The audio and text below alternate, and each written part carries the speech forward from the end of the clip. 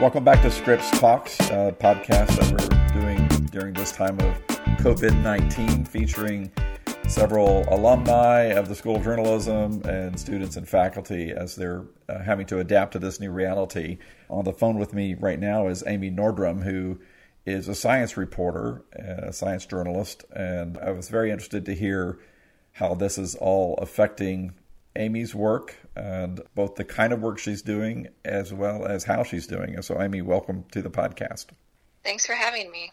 So let's start with how is this affecting your work, both in terms of what you're covering and how you're covering it?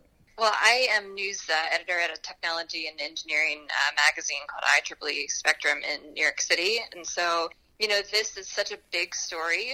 One piece of what we've had to decide at Spectrum is, what part of it can we own and can we contribute meaningful work to? And so our coverage has really focused on the role that technology is playing in detecting and monitoring and finding treatments for the virus, hopefully. And also in how technology companies, whether it's their workers, working from home or their supply chain, are being affected by it. So, it's such a huge story and there's so many different ways to approach it. It's been important for us to kind of carve out our niche and our territory in the area that we know best within that universe. We've certainly shifted a lot of our resources, including our staff editors' time as well as our freelance contributors, to this issue. We've done about, 24 stories now on it, most of them since March 1st. So a pretty small newsroom. It's a significant amount of coverage for us, and we're thinking about it every single day, all day. It's interesting that the whole world, in a sense, has focused now on essentially one story, whether it's a different aspect of the story, but it's still the one big story that we're kind of all in this together. How quickly did your newsroom realize that this was going to be the story to work on for the foreseeable future? Yeah, it certainly progressed quickly. And, I think at first, hearing a lot of the reports out of China, we started to think about it. And then as it was clear, the science is really coming together very quickly, too, which is one of the interesting pieces about covering such a fast-moving story.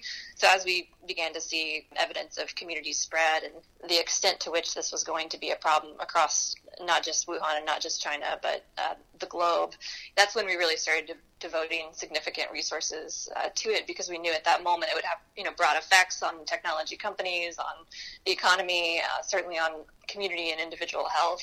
And then we also really started to focus on the response and what technology companies were doing in terms of detection and monitoring and modeling on the computer science side to try to figure out where this was headed next and how it was going to play out. There was no shortage of story ideas once we realized that, because there's so much going on.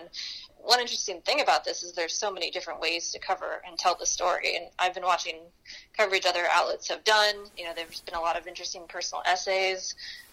We've done Q&As with scientists involved in disease modeling or working on mobile contact tracing, for example. And there's lots of great service pieces out there, too, about flattening the curve and how to properly wash your hands. So there's a lot of different pieces to this. And I'm happy to see so many newsrooms have mobilized and really focused on this across a lot of different angles. Tell us a little bit about your own personal experiences in living through this, this pandemic as a journalist, based on where you live and how you conduct your work. Well, one difficult thing is actually just getting a hold of sources in some cases, because many times, I've been working on 2 stories related to this myself that I'm writing. I'm primarily editing, but these 2 stories I'm writing, reaching sources has been more difficult than usual, because many of the key people that you want to reach to speak with about their role in the response, they're not available because they're working so hard and getting so many requests for information about their work right now. And so that's certainly a challenge. I've definitely needed to reach out to more potential sources and do more follow-ups to get the information that I'm looking for.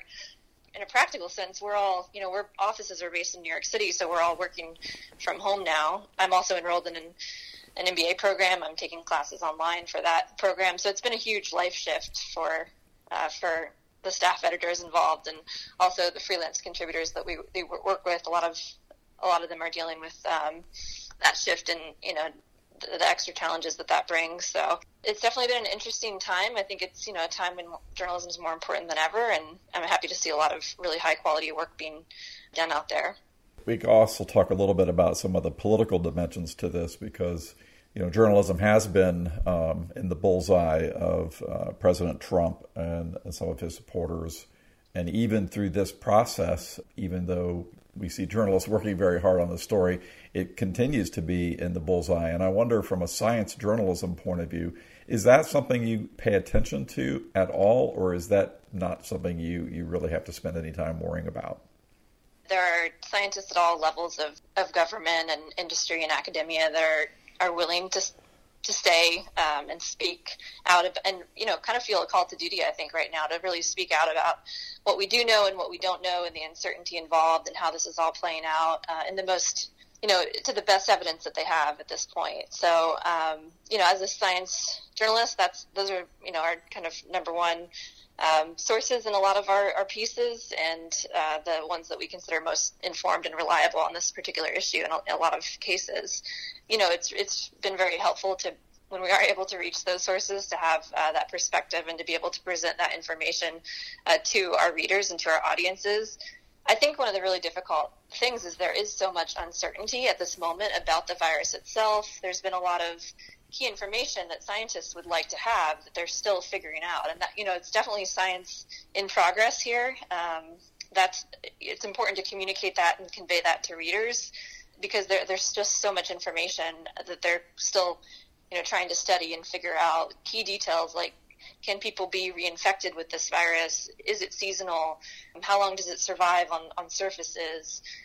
There's a lot of information. Even the death rates are difficult to kind of hone in on, and the number of cases is probably far above the number of reported cases, for example. So there's uncertainty and nuance in a lot of this information that I think scientists are being very honest and open about, because that is the nature of their work right now. And I think to the extent that journalists are able to convey that to readers and to an audience, it really helps ground the conversation and what is known and what is the evidence at this point. And I think that's very helpful public service, especially right now. What's your assessment of how general news organizations have covered the story? I assume you've probably paid some attention to, the Washington Post or the New York Times or USA Today or some of the more mainstream, or even television for that matter. The New York Times has sort of a live updates blog that they're providing, which I've found pretty useful because it is such a fast-moving story. I think that's a smart way to present information, where it's basically like a bolded sentence and then a short paragraph update with the latest information from whether it's a press conference or the Senate's activities with the aid package or other developments. It's kind of a short, succinct, very timely update on what's happening at this moment, especially in the New York City area, which I'm particularly interested in since I'm here. Other than that, I think places like, a place like Vox, this is like a time for them to shine, being in the business of explanatory journalism, and I think they've done a pretty good job at that in terms of laying out what's still not known about this and what pieces of information are still kind of coming together to help scientists figure out how this is going to go and where we're headed next. I know a lot of people who are trying to be fast with their coverage right now, but are also being very careful and thoughtful about this. And I think there's been a ton of good coverage. I've been encouraged, and I'm very happy to see that across the board. Any concern about how social media is playing some role in perhaps, sharing bad information? Yeah, it's always a concern. I think good information, good information is always so important, and especially at a time like this. As a journalist and, in the industry of journalism, I think the best thing you can do is put out better information, more information, to try to, to just make that available. It's hard to control what happens on social media from a journalism perspective, so I think a lot of the good service and reporting work being done by outlets, that information is out there, and, it's easy to find relatively. So I think that continues to be an issue and a problem, and from a journalist perspective, we hope that people are finding their way to our coverage and are kind of reading it and thinking about it and taking that as kind of one of their primary information sources. And what's it like to live in New York City right now? Because I've heard different people speculating about the number of or the percentage of the population that may be infected. It's very hard to know right now. One of the difficult things about this virus is you can be asymptomatic and you can have it. You can be asymptomatic for a while and not show any symptoms and still pass it on to others. So the case counts in terms of number of confirmed cases are likely underestimated in the number of actual cases in any community.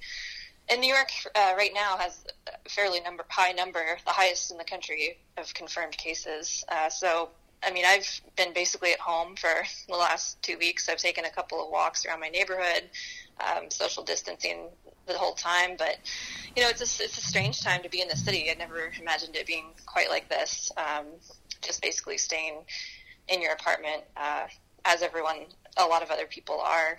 It's odd. I'm happy and fortunate to be able to do my work still, and our newsroom is operating pretty much as normal, except for the fact that we're all remote now. So, there's a lot of good things about that in terms of being in an industry that allows us to continue to work and that it feels particularly urgent right now. As you pay attention to the science of all of this, as we all pay attention to the science, it's pretty clear that we're probably going to learn a lot about pandemics and about the threats and possibly the connection to global warming. So I got to believe that for a science journalist, that's kind of encouraging.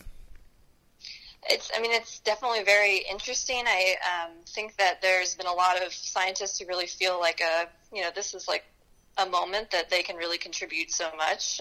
There's been many people in academia and also companies even that have shifted resources toward aiding in this response in some way, shape, or form. When this is hopefully in the past, we will have certainly learned a lot from it.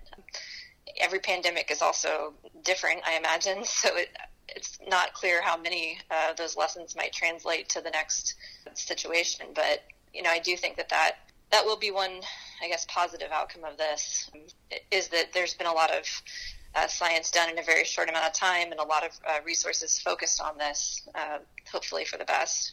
Amy Nordrum, thank you very much for taking some time out of a very busy schedule to share your thoughts and perspective. Thanks so much. And best of luck to you. Thank you.